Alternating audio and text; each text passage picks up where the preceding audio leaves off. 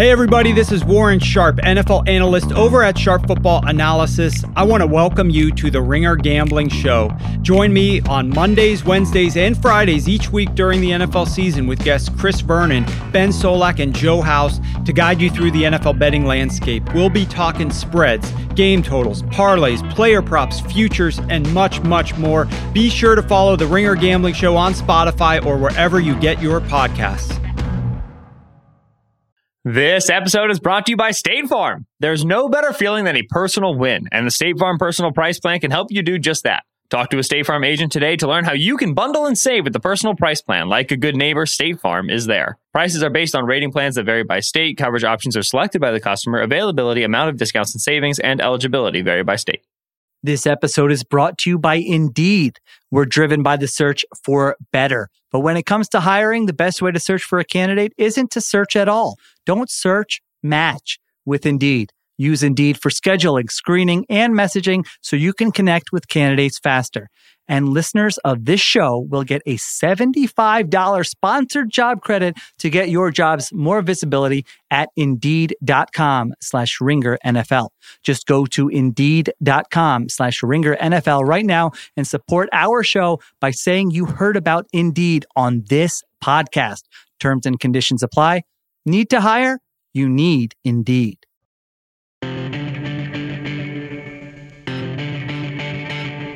It is the Ringer NFL Show, part of the Ringer Podcast Network. I'm Kevin Clark. This is our new Wednesday show. It'll appear every week on this feed, and it's going to be really fun. It's going to be a deep dive into one topic every single week, and we're going to start with the biggest topic in the league right now, which is who can beat the Kansas City Chiefs, specifically in the AFC. It is the problem that is keeping every GM and coach up at night. If you're in the AFC right now, it's the fact that Patrick Mahomes is under contract for another 9 years. They solved their offensive line problem. They have one of the best offensive minds in football as head coach, and they have talent at basically every level of the football field. We wanted to bring in some experts, 4 of the best football thinkers going right now. We're talking to Chiefs beat writer Nate Taylor and Chiefs fan and data genius Eric Eager from Pro Football Focus. And then to talk about the rest of the AFC and how the Chiefs could potentially be toppled, and if they can be toppled, and what lessons teams can learn, we brought in Shil Kapadi from The Athletic and Marcel Louis-Jacques, who covers the Dolphins for ESPN and has also covered the Buffalo Bills. I wanted to figure out, A, what the 2021 Chiefs will look like and how they got to this point, and B, who can beat them, what lessons can teams take from them, and just in general, what's this going to look like? Now, I know there's an obvious answer to the question, who can beat the Chiefs? The answer is the Tampa Bay Buccaneers, who did so in the last game that we all watched. That obviously was a different situation. They fixed their offensive line since then. Patrick Mahomes was banged up, and they still might beat the Kansas City Chiefs this year because they brought everybody back in Tampa Bay. They're a juggernaut as well. But nobody seems more set up for consistent success over the next decade than the Kansas City Chiefs. And we wanted to do a deep dive into how that happened and where everybody else in the league goes from here to combat that. Let's get started.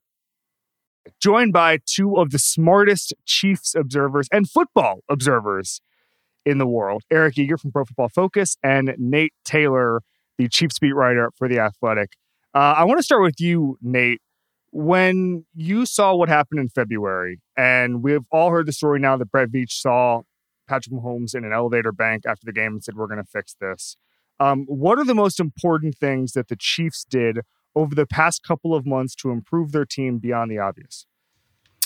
Yeah, thanks for having me on. A lot of it goes to not being afraid to completely revamp, not being afraid to try to extend this, championship window for the Chiefs. And so, in March, they made some tough decisions where Eric Fisher was one of the better left tackles. They released him, as he's recovering from an Achilles injury.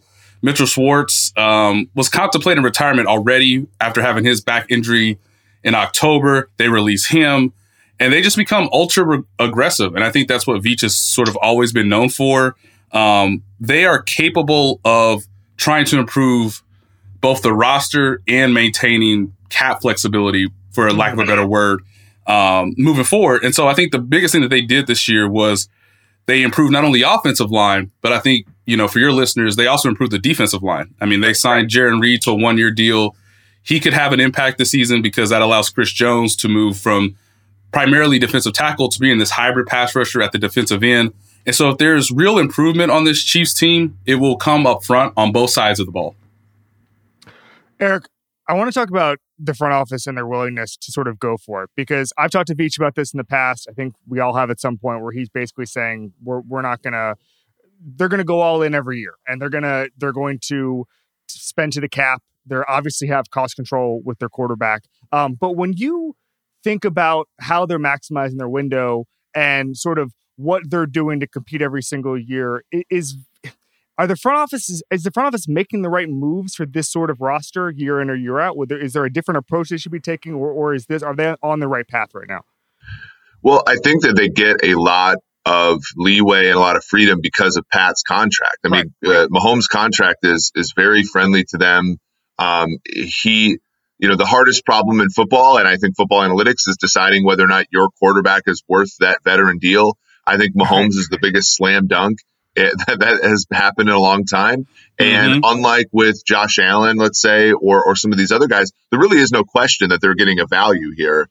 Yeah. And so when I look at the Orlando Brown trade, I personally don't think the Orlando Brown trade was positive expected value for the Chiefs. But what I do think it does is it pays Mahomes back for being generous to Kansas City, right? So he gives them that affordability. Joe Thuney, look, a guard is not spending that much money on a guard is rarely ever going to end up giving surplus value. But again, you're giving back to Pat, and I think making him happy, making it such that you never end up with an Aaron Rodgers situation is extremely important. And so again, they do that. And again, it makes sense that they're doing stuff to help Mahomes. So I don't mind them going for it. I think that it has to be part of an understanding with Pat and with the front office that, if you guys want to compete for a Super Bowl all the time, your contract has to be this kind of flexible thing that is something to everybody every single year in a different way. But I agree with Nate. I think, when you look at some of this stuff, they've hit on some things that are kind of valuable, like corner, where they're not spending a lot of money and they're not, they didn't have to trade anything to get to where they are. So then they've loaded up on positions where they've been historically a little bit weaker, like interior defensive line, as well as offensive line. And to me, the scary part for the league is that they've made 3 straight AFC championship games and 2 Super Bowls in a row. And they really, outside of Mahomes, have really donked every draft that they've had since 2018. And you look at this draft, and it's like the 3 players on the right side of their offensive line are all on rookie deals. And if they're all good, they have such a bounty. And then, and as Nate said, you look at the interior of the defensive line now. Even if you throw Chris Jones out of the mix and make him a defensive end, they have 4 guys there who could be pretty good. So. And not to mention Willie Gay, who I think Nate mentioned was one of the better looking players in the entire preseason for them until he got injured. Nick Bolton's a good pick. They could really run up a streak of luck here that kind of puts the league at arm's length, which is crazy. Hey, Nate, you're at practice every single day, and I've been to 2 practices over the past 3 years. And so you know this much better than I do, but I'm watching their practices as something special. I mean, they just get stuff done. And there's people mention me, there's never any practice fights. There's never any, They don't stop it to do some circusy motivational speech. Andy Reid just puts the plays in and then they go. And the business-like atmosphere is kind of admirable. But I'm curious what the vibes have been like the past couple of months in Kansas City after that game, and knowing what they know, which is that they ran out of linemen. So they've kind of built an excuse, but it doesn't help matters. And I talked to Patrick about him rewatching the Super Bowl just for an education process. Obviously, you can read that story on theringer.com. But I'm curious, just from an emotional standpoint, what training camp and the first couple of weeks of practice in Kansas City have been like. Yeah. By the way, it was great to have you in St. Joseph. It was hot. Thank you. It was a great piece you wrote. I really enjoyed it. The atmosphere, I would say, is one of, they are so workmanlike. They are so efficient. Like talking to other reporters around the league, obviously getting to look at the Hard Knocks with the Cowboys and other, video entities with other teams. They are so sure of what they want to get done. every day, that there really isn't a wasted motion. They run reps at a point that is almost blistering. One of the funny things from Jarran Reed, and I've seen this every training camp where you're bringing a new guy. He's already talented. He's already had success in the league. This happened with Frank Clark in 2018, Tyrann Mathieu as well. Jarran Reed, man, goes, they run so many plays. Like, I'm just so tired.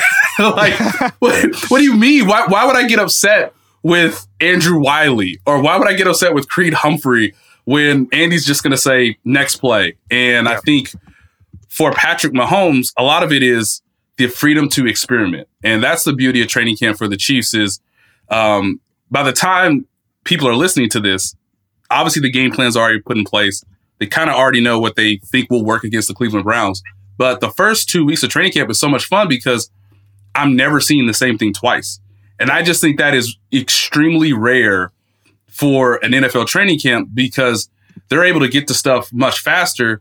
And that, in essence, leads to why they're so successful in September, most notably. Patrick Mahomes has never lost a game in September. He's never thrown an interception. I mean, the guy has gone through just about every game-like scenario as you get to week one. And I'm just not sure, Kevin, how many teams are week one ready in that capacity. Andy Reid in September with Patrick Mahomes, just unbelievable record. So I want to do the team building thing. I want to do all the smart shit, but I need to ask you this. Is Patrick Mahomes, who practices behind the back passes a lot in practice, is he ever going to throw one in a game?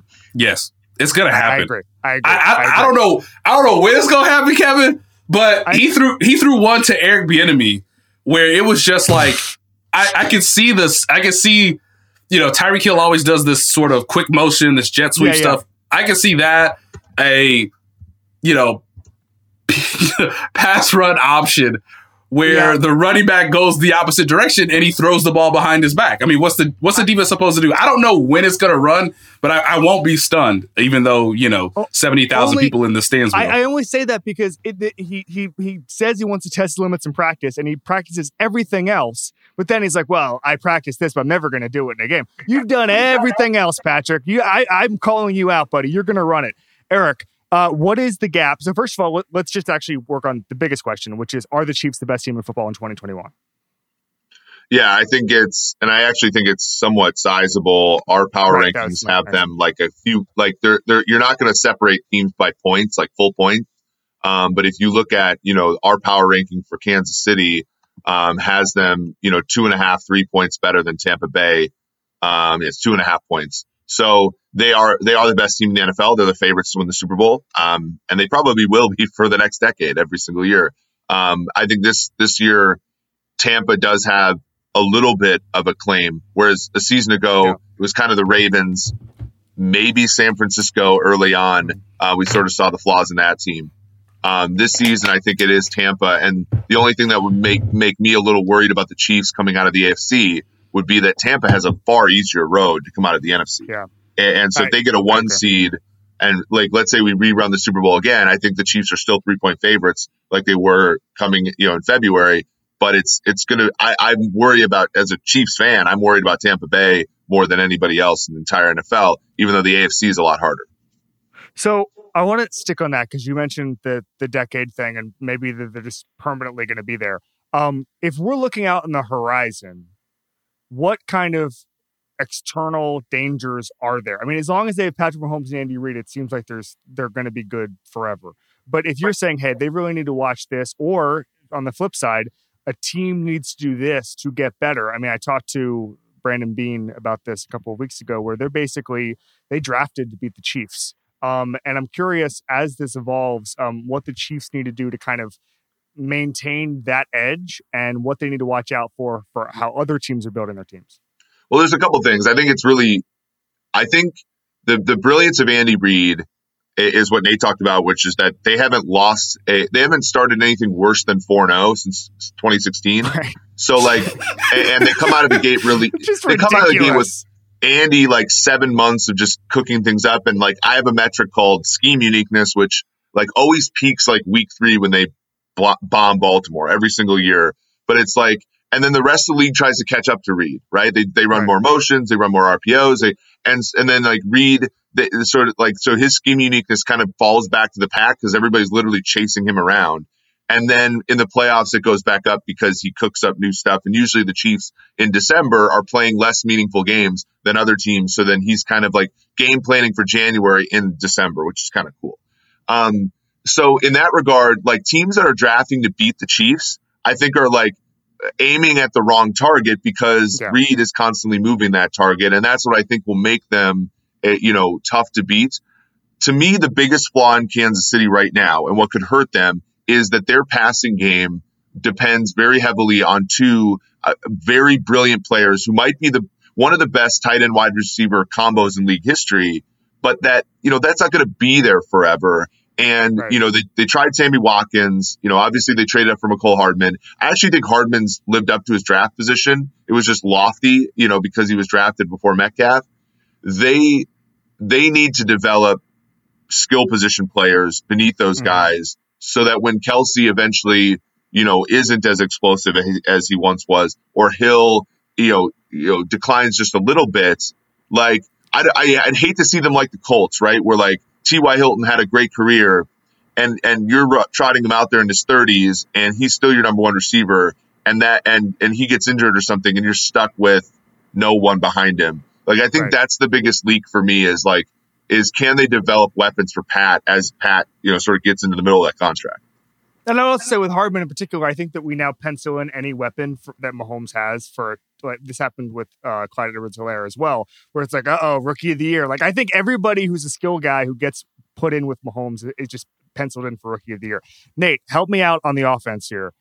If you took out Hill and or Kelsey, like who is the Jenga piece that is more important of that? If we're looking in the next decade, which guy needs to stay more relevant in the offense for this thing to really hum? I think it's Travis Kelce, a guy that's already a Hall of Famer. I mean, he's had 5 straight seasons. I just looked this up. 5 straight seasons of at least 1,000 yards. As a tight end, I know it's a passing league, but that's wild. No one in league history, by the way, has ever done that. Not even Gronk, obviously not Tony Gonzalez, not Antonio Gates.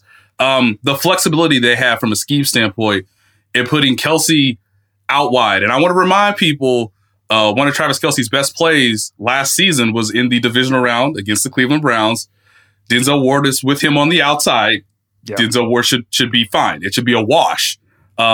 Travis Kelce cooks him. He scores a touchdown. What I always try to remind people, too, is there have been games without Tyreek Hill that the Chiefs have still operated at a very functional, above average level. The issue for Mahomes is, and this is always sort of fascinating to me because we've literally only seen it once, Kevin. He played in Week 17. He made his NFL debut in Week 17 in 2017 with Alex Smith already clinching the Chiefs their playoff spot. And that game was without Travis Kelce. Since that game, every time Patrick Mahomes has been on the field, Travis Kelce's been on the field. So anytime you have a 3rd and 8, as much as I know fans think, oh my God, that's the fastest guy on the field, like everybody be aware of him. Most of the times, the security blanket is Travis Kelce. Most of the time, the player who's going to dictate the coverage, the look, the read is Travis Kelce because unless you're, insert incompetent defensive coordinator who's playing single high coverage. There's a lot of those going around. Hence why I said insert whoever you want. If you're not playing single high, which is the dumbest thing to play against the Chiefs, then everything else depends on Travis Kelce and his ability to work the middle, to run these deep crossing routes, these out and ups that he ran when they won the Super Bowl in 2019 that are just mind-boggling at his size, at his speed. And I need to remind folks too that Travis Kelce's 31. So at some point, it's got to taper off. Mecole Hardman needs to have a breakout season, in my opinion, for this Chiefs offense to stay at nuclear levels. But I think the biggest key is Travis Kelce. Well, and you brought up 2017. I mean, the Alex Smith era ended because Kelce got a concussion against the Titans. Right, they're up 21-3 in that playoff game, and he has to sit out the second half, and they literally don't score another point. Like his importance. I mean, he's one of the best tight ends in league history. And, there is there is some worry that he does so many things with his athleticism, he's not a big guy, right? It's one of the reasons why the Chiefs struggle in the red zone relative to how good they are in between the 20s is Kelsey's not a box out tight end. He's a get open tight end. And when there's less space, like it's just not as effective. In the middle of the field, like he's the best separator at the position probably in league history. And if that diminishes even a little bit, like, it could hurt the offense. Nate, how aware? I mean, obviously, look.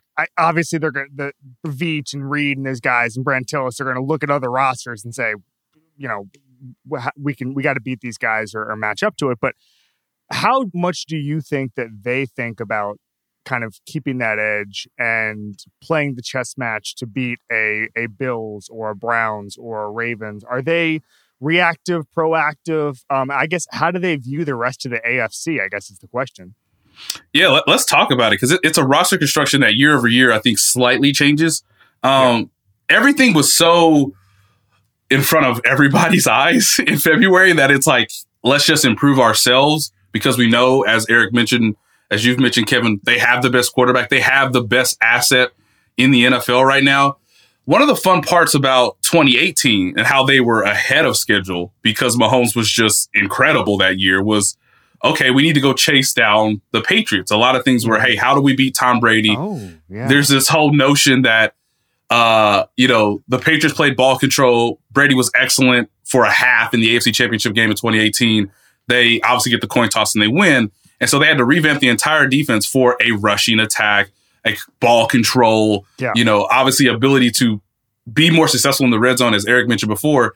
And then one of the more surprising things was Lamar Jackson just burst at an impressive clip. They win the number 1 seed in the AFC. So a lot of times your planning for the offseason can literally change midway through the next season, because obviously teams rise and teams fall. They kept everybody back, similar to what Tampa Bay did after the 2019 championship season. And the thought process there was, Clark Hunt made and this is the team owner, Clark Hunt made a decision that he wanted to win back-to-back Super Bowls, that they made it clear to everybody in the organization, let's be with the first team since the Patriots of 2002 and 2003 and 2004 to win back-to-back championships. Now they've obviously reversed course. I think they are aware of the Bills. I think they know the Bills are chasing them, similar to how they chased the Patriots in 2017 and 2018.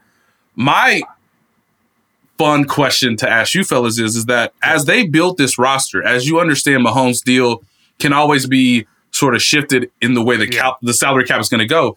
I just wonder, how much can they maintain a average to above average defense? Because eventually that may be the thing that I think the NFL is kind of wishing for. Like, hey, maybe Tyrann Mathieu, Tyrann Mathieu's not going to play at an all-pro level. Who knows if this Chris Jones experiment works? They have to go young pretty often. And sometimes, as Eric mentioned earlier, they have not made the right draft picks, or those picks have just not worked out based on scheme or whatever the situation is on the defensive side of the ball. So the offense, I don't really question, because Veach has a very good eye, Ryan Poles, Mike Bradway. Their front office has a very good feel of what Andy wants on offense. It's just, how long will Steve Spagnuolo be the defensive coordinator, and can they maintain a championship, complementary defense moving forward? Eric? Well, I think you're a great question, especially, and Nate brings this up. It's like they sometimes draft differently than what Spagnuolo wants on that defense, which is sort of like, you look at the linebacker position and Ben Niemann's like a nice story, but like the guy's played dime linebacker for 3 years and hasn't broken up a pass. He literally has 0. And they've gone out and gotten, Willie Gay and Nick Bolton as guys to complement, and they've almost always preferred Anthony Hitchens and the Damian Wilsons of the world.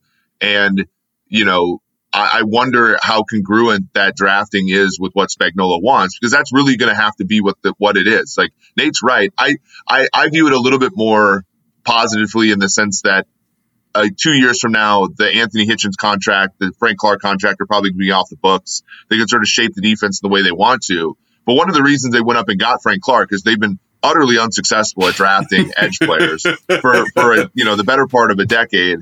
And they felt like they had to get an elite guy there.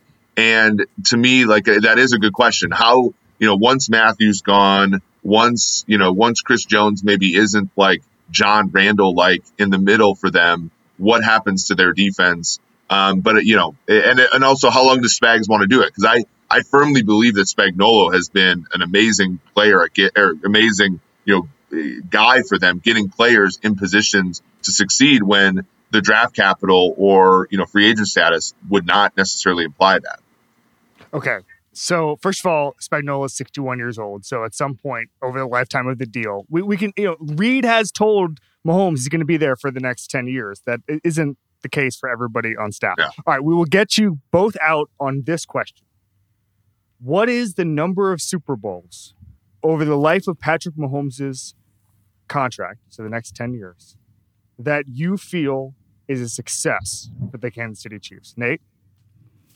This sounds low, but I just want to remind people the number's 2. If they get two more, if they get 2 more, he already has 1. If they get 2 more over the life of this deal, that is a massive success. And I know folks will say, well, Tom Brady has 7. I mean, you know, but Aaron Rodgers only has 1. And as Eric mentioned before, so much of this moving forward beyond just this season is making sure the relationship, the rapport, the understanding from both sides. How do you remain competitive in a league that is designed to not have you win multiple championships? I mean, there's a case we made that Andy Reid and Patrick Mahomes could get to Belichick Brady levels. There's an argument to be made there. But honestly, Kevin, I'm a nerd about NFL history. Troy Aikman won 3 Super Bowls. Okay. Anytime anybody wins 4, I think is just legendary status. And obviously Mahomes has the talent to do it. But I say 2 is the appropriate number. Eric? Yeah, if I were a sports book setting a line, I would say 1.5. I think Nate's right. I mean, as somebody who's a fan, I think 0 or 1 would tick me off a little bit. 2 would still be disappointing, but probably right. You know, like, yeah, I agree. I mean, if he gets 4 Super Bowls, like you look at the history of the league, and it's not that many guys.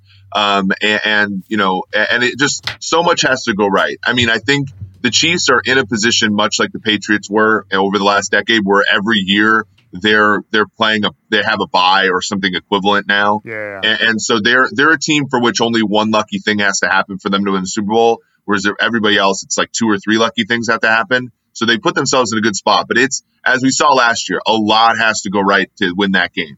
And so I think 2 is probably the right number as well.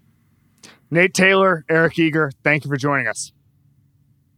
This episode is brought to you by State Farm. There's no better feeling than a personal win, and the State Farm Personal Price Plan can help you do just that. Talk to a State Farm agent today to learn how you can bundle and save with the Personal Price Plan. Like a good neighbor, State Farm is there. Prices are based on rating plans that vary by state. Coverage options are selected by the customer. Availability, amount of discounts and savings, and eligibility vary by state. This episode is brought to you by Modelo. What does a true fan look like? It's cheering the loudest. It's never missing a game, no matter what. And for that, you deserve an ice-cold reward, because you are a fighter, and Modelo is your reward. Modelo, the mark of a fighter. Shop delivery or pickup options near you at ordermodelo.com. Drink responsibly. Beer imported by Crown Imports, Chicago, Illinois. This episode is brought to you by Indeed. We're driven by the search for better. But when it comes to hiring, the best way to search for a candidate isn't to search at all. Don't search, match with Indeed. Use Indeed for scheduling, screening, and messaging so you can connect with candidates faster. And listeners of this show will get a $75 sponsored job credit to get your jobs more visibility at Indeed.com/Ringer NFL. Just go to Indeed.com/Ringer NFL right now and support our show by saying you heard about Indeed on this podcast. Terms and conditions apply. Need to hire? You need Indeed. This episode is brought to you by Jiffy Lube. Cars can be a big investment, so it's important to take care of them. I once got a car that I started out with 25,000 miles on. I got it to over 200,000 miles because I took care of it. You know how you take care of a car? You take care of the maintenance, the oil, the brakes, all that stuff. And if you don't, you can have a car just completely fall apart. When your car needs maintenance, head to Jiffy Lube. They provide automotive excellence at speed. Get your oil change, brakes checked, tons of other multi-care services. It's all done by expertly trained technicians who actually care about taking care of you and your car. Jiffy Lube, car more. To find coupons and start an instant online estimate, visit jiffylube.com. We're bringing in Sheil Kapadia from The Athletic and Marcel Louis-Jacques from ESPN, the new Dolphins beat writer, but longtime Buffalo Bills beat writer. And so the topic of this show is, can anybody beat the Chiefs, especially in the AFC? And kind of everything that goes along with that in the 2021 season where they're the heavy favorite, especially to win the conference. And I'm curious, Marcel, having now covered 2 AFC teams, how in the heads rent-free are the Chiefs of these AFC type teams? You know, I talked to Brandon Beane a couple weeks ago. He was talking about basically drafting off of the AFC title game where they couldn't get pass rush. And so they got Rousseau, and that's something they thought about. They looked at that more than the entire 2020 season as a whole. And I'm curious, how much are those teams staying up at night thinking about how to beat the Chiefs? I mean, there's this stigma attached to a team being in your head or a team that you lose to remaining in your head. But the fact of the matter is, if you want to win a Super Bowl in the AFC, you're going to have to beat the Chiefs. So it makes a whole lot of sense to draft and to build your team around beating the best team in the conference. And I think that's exactly what the Bills did. That's all they heard about from, myself and my colleagues, my peers, all offseason and all summer was, how much does that game stick in your head? And sometimes they just say it unprompted. Like it's very much fresh in their mind. Everybody except Stephon Diggs, who had that awesome, I think, award-winning photo, hands on his helmet, staring at the celebration after the AFC title game. Right. He said he doesn't need reminders, but for the other 52 guys on that roster right now, I think that it's pretty fresh in the mind. All right, Sheil, big question. How does a team in the AFC build to beat the Chiefs? I think you build the offense. You got to go toe to toe with them. You've got to be able to score. You cannot play scared. I think that was one of the things that, Marcel brought up the Bills there. Like in that AFC Championship game, I thought that their sort of game management was not who they were the entire season. You know what? They settled for field goals. I think it was 3 times on 4th and 3 and under. Like you got to go in there with a realistic expectation of if you can stop Patrick Mahomes or not. Now, if you're the Bucs in the Super Bowl and the Chiefs offensive line is banged up and you've got a great defense and a great pass rush, all right, that's fine. You know what? Most of the time, that's not going to be the case. Like the guy's going to score. So I think you look at it defensively, the approach has to be, we'll play with 2 deep safeties. We'll try to disguise our coverages. Let's make them work for it as much as we can. There's still, you could line like 7 guys at the goal line, and Andy Reid is still going to be pushing the ball downfield. So like that's why he's a great offensive coach. But like that's the mindset to me. So you've got to have the offense that can just score on every drive. You've got to be able to go for touchdowns. And then defensively, you've got to try to get lucky, steal a possession here and there, make them work for it, get a sack, turnover, whatever. To me, that's the formula. And I think the Bills' approach has been great. I mean, they built up the offensive line, the weapons. They said, put our quarterback in position to succeed. Now they're in position to have a top 5 offense and kind of compete with Kansas City. Marcel, who's the second best team in the AFC right now? I think it's got to be Cleveland. Just the way that they've built that roster up and kind of stockpiled all of this talent over the past several seasons. I think with Baker Mayfield, he came to the league with such a bang. I do kind of think that he entered the league at his peak. I don't know how much better he's going to get than that rookie season, but I don't think he necessarily has to be. With Kevin Stefanski's offense, it's going to revolve around Nick Chubb and Kareem Hunt in that run game first. And I don't think Nick Chubb's going anywhere anytime soon. That guy's only getting better. The defense is excellent. Myles Garrett is a terror. They've improved the secondary a bit over the past couple of years. So, all signs are pointing to it. But going to Sheil's point, in terms of, just going blow for blow with Kansas City, I don't think Cleveland is built for that. I think Cleveland's best chance at beating Kansas City is classic ball control. Like I said, their offense revolves around that ground game. Keep the ball out of Patrick Mahomes' hands as much as humanly possible. I don't know if that's going to work, but I think that is their best shot at being able to do it. In terms of just, all-out aerial attack besides the Bills, I think that Tennessee is quietly built to go blow for blow with the Chiefs, just because, they can do whatever you want. They can play the ball control game with the mountain they have and shoulder pads in the backfield, or they can air the ball out with A.J. Brown and Julio Jones. Ryan Tannehill is a capable passer. So there are a couple teams that in theory could beat the Chiefs, but besides Buffalo, I don't know if I am confidently, if I would confidently put money on any of them to do so. Sheil, I like the Tennessee Marcel suggestion. Is there anybody else, whether that's Tennessee or anybody else, that we're not even thinking about that's not on the radar? Because I think that we view this, and maybe it's just me, but I feel like the media hive mind goes Kansas City up top, and then there's a grouping of Buffalo, Baltimore, maybe Cleveland in that, and maybe Cleveland's on a third tier alone. But nobody talks about Tennessee. Nobody talks about the Patriots. Nobody talks about Miami, for instance. It just feels like that's the conversation. Is the conversation wrong about who can win the AFC? No, I think that's the right pecking order. I think you go Chiefs, and then you do have that next tier with Buffalo, Cleveland, and Baltimore.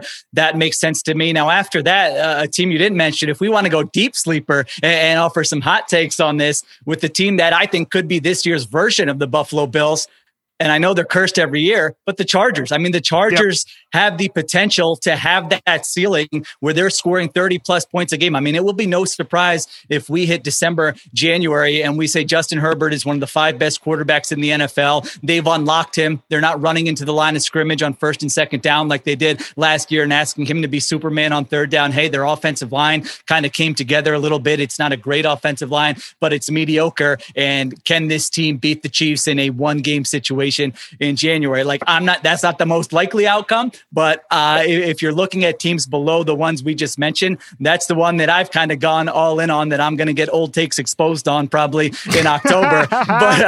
but that's the one that I've gone on all in on, and I do believe it. So it's going to be Marcel and I smashing the retweet for your terrible Chargers takes. So I will say, in the LA Times today, Brandon Staley actually said he's taking that on head first and is talking to his team about how everybody thinks they're cursed, and he's trying to move past it. So he is the first coach to acknowledge at least the perception that the Los Angeles Chargers are cursed. Marcel, I want to talk about quarterbacks here for a second. Let's stick with Josh Allen since obviously you spent the last couple of years with him. What kind of does he need to get better for them to be able to topple the Kansas City Chiefs? Does he need to just sustain his level? Are you expecting regression? What are the Josh Allen expectations for you in 2021? I mean, there's kind of a wide spectrum here. I think the natural reaction is that there's no way he can sustain that level of play every year out. Like, he has to kind of come back down to earth, right? Well, the thing is, he did leave a lot of plays on the field at times while, the gunslinger superhero mentality sort of worked out more often than not. There were still a lot of times last year where he's running 13 yards behind the line of scrimmage trying to stiff arm Aaron Donald and get a pass off. Those plays kind of have to go because they set your offense up in kind of a poor situation. But I don't think he necessarily has to make a similar type leap that we saw out of him last season. I think if he sustains this level of play, man, I mean, 4,500 yards, 37 touchdowns through the air, that's pretty high level of play. And then you tack another game onto that. I mean, he very realistically could crack that 5,000 yard mark. And, he did have kind of a slow stretch that slowed his pace down during the middle of last season. But no, I think that it's not necessarily Josh Allen. It's Buffalo's run game. There has to be a threat to do something else with the ball, because last year you knew whatever the Bills were going to do, it was going through Josh Allen. I think it took a couple people by surprise early on in the year, but teams started to get the hang of it toward the middle. If it weren't for that last torrid stretch to end the season, I don't know if the Bills would have locked up that 2 seed. So I think if he gets more support from that ground game, if that offensive line stays healthy, then there's not a whole lot that he has to do that he has not already done. I want to talk about front office aggressiveness, because you cover a team now that has been aggressive with trades, and you obviously covered the Bills who have done the same and gone out and take those big swings. And I'm wondering if you think that the Chiefs' success and the fact that there's something to chase has made teams more aggressive. I wouldn't use the word desperate, because they're doing what they need to do. Stephon Diggs' trade was not desperate. Getting the Dolphins trade maneuver in the draft was not desperate and was pretty smart. And maybe you criticize their second trade with the Eagles, but that's kind of a separate deal. Do you think that this sort of jockeying in the AFC, Marcel, is making teams more aggressive? I mean, I think so. I think it establishes kind of a sense of urgency now because the Chiefs are on the verge of a dynasty. I mean, would you call 3 straight AFC title games a dynasty yet? I'm not sure. Maybe you got to win more Super Bowls in order to get that D word. It's a qualified dynasty. A burgeoning dynasty. Like it's a budding dynasty. That's the word. Not budding dynasty here. So yeah, I think there is kind of a sense of urgency to nip it in the bud right now. But I think it's just teams not wanting to lose, man. You can't. This league, it's kind of funny when you said you called me the longtime Bills reporter. It kind of is. It feels like a long time in this league. 2 years feels like a long time. Just like 2 years of not making the playoffs establishes a sense of urgency in year 3 to make the playoffs. That's what I think Brian Flores is dealing with here in Miami after missing out by 1 game last year. We don't even need to bring that up. I'm sure Dolphins fans already remember what happened. But after missing and winning 10 games, you have to win. You have to make the playoffs. You have to maybe even win a game this year in order to keep that momentum going, what you're building in South Florida. So no, I don't know if it's necessarily the Chiefs putting their thumb down and putting pressure on everybody, but it does establish kind of a sense of urgency to start winning a little bit now. All right, let's get dorky here, Sheil. So there was a blueprint that was shown to the world on how to beat the Chiefs. The problem with that blueprint is it revolves around an offensive line being completely barren, essentially. It revolves around things we already knew. I mean, it is so funny to me. I talk to people about this around the league all the time. It's so funny to me, the narrative, you just get 4 guys to pressure Patrick Mahomes. And then, no shit. Everybody's trying to get 4 guys to, you know what they'd love? 3 guys to pressure Patrick Mahomes and drop 8 guys back. I mean, it's just ridiculous that people think that is the cheat code when the Chiefs have gotten their offensive line together. And B, that's just what teams are trying to do anyway. Todd Bowles did not invent anything. They just executed it very well. He abandoned some of his more core blitz principles, and he was he had an incredible game plan for that game. It might not be repeatable with that specifically. Is there a scheme, Sheil, to stop the Chiefs' offense on a relative basis? Yeah, no, I'm with you on the blueprint thing. Yeah, just go injure their entire offensive line before the game, and I swear you'll have a great chance to slow them down, which they, of course, addressed this offseason. I mean, I think, the thing that I think you have to do is not do one thing. I mean, it sounds stupid. It sounds simple. You can't have a static defense. You've got to have disguise before the snap. You've got to, muddy the picture for Patrick Mahomes, like you said, with Todd Bowles. Don't just do what is on film. Break something out that maybe has not been on film that you have 2 weeks to play on that you can incorporate into the playbook. You really just have to steal plays and steal possessions. I mean, you're not going to like Patrick Mahomes. It's highly unlikely that he's going to average 6 yards per attempt and you're going to force 4 3-and-outs against them. To me, it's more about, all right, where can you steal a possession? Where can you steal points? So to me, I would dare them to run the ball. The Bills, I think it was last year, that regular season game, right, where Clyde Edwards-Helaire went off on the Bills and the Bills lost. But I was like, great approach. If you can force Andy Reid to get the ball out of Patrick Mahomes' hands and hand it to Clyde Edwards-Helaire 25 times in a game, you know what? I'll live with that. You might get gashed. Maybe you can come up with ways to hold up better up front, but that's what you want to do. So I think play with 2 deep safeties as much as possible. A lot of disguise before the snap and just make them work for it. I mean, can they put together 8, 9, 11 play drives? Yes, they can. But when you're putting together that many plays, there's always that chance that you have a false start, that, the left tackle gets beat on that one play, that you get a deflection at the line of scrimmage. And so I think that's the approach. It's not always going to work. I mean, you can say that, and then all of a sudden they string together 6, 10 play drives and they put 42 points on the board and you say, well, that was a stupid strategy. But it's still the only way to play is to try to take away those big plays from Tyreek Hill and Travis Kelce. Of course, way, way, way easier said than done. Okay. So I'm going to get you guys out of here on a big, broad question. If you got to take your salary and bet it on the Chiefs in the AFC or the field, you are taking what, Sheil? I'm taking the Chiefs. You know me, I usually like to do the math on this. I wanted to get my calculator out, look at the Vegas lines. Wait, is this stupid or not? But I guess I'll just go with gut reactions like NFL coaches on 4th down. And just my gut said I would rather just have the Chiefs. I mean, it's like Marcel said, they are, if Mahomes is healthy, there as much of a lock as there is to be playing on championship weekend. And there you're one game away. So I don't think you can say that really about any other team. You're just banking on the quarterback staying healthy. And that's the case for every other team. So I will take the Chiefs over the field. Marcel, you got to buy a Miami condo down there. You got to deal with South Florida real estate prices. This is a big decision for you, buddy. I was about to say, I can't afford to take risks here, man. I got to also take the Chiefs. I can't even pretend to take the field right now just for argument's sake. They're too complete. They're too good at their best.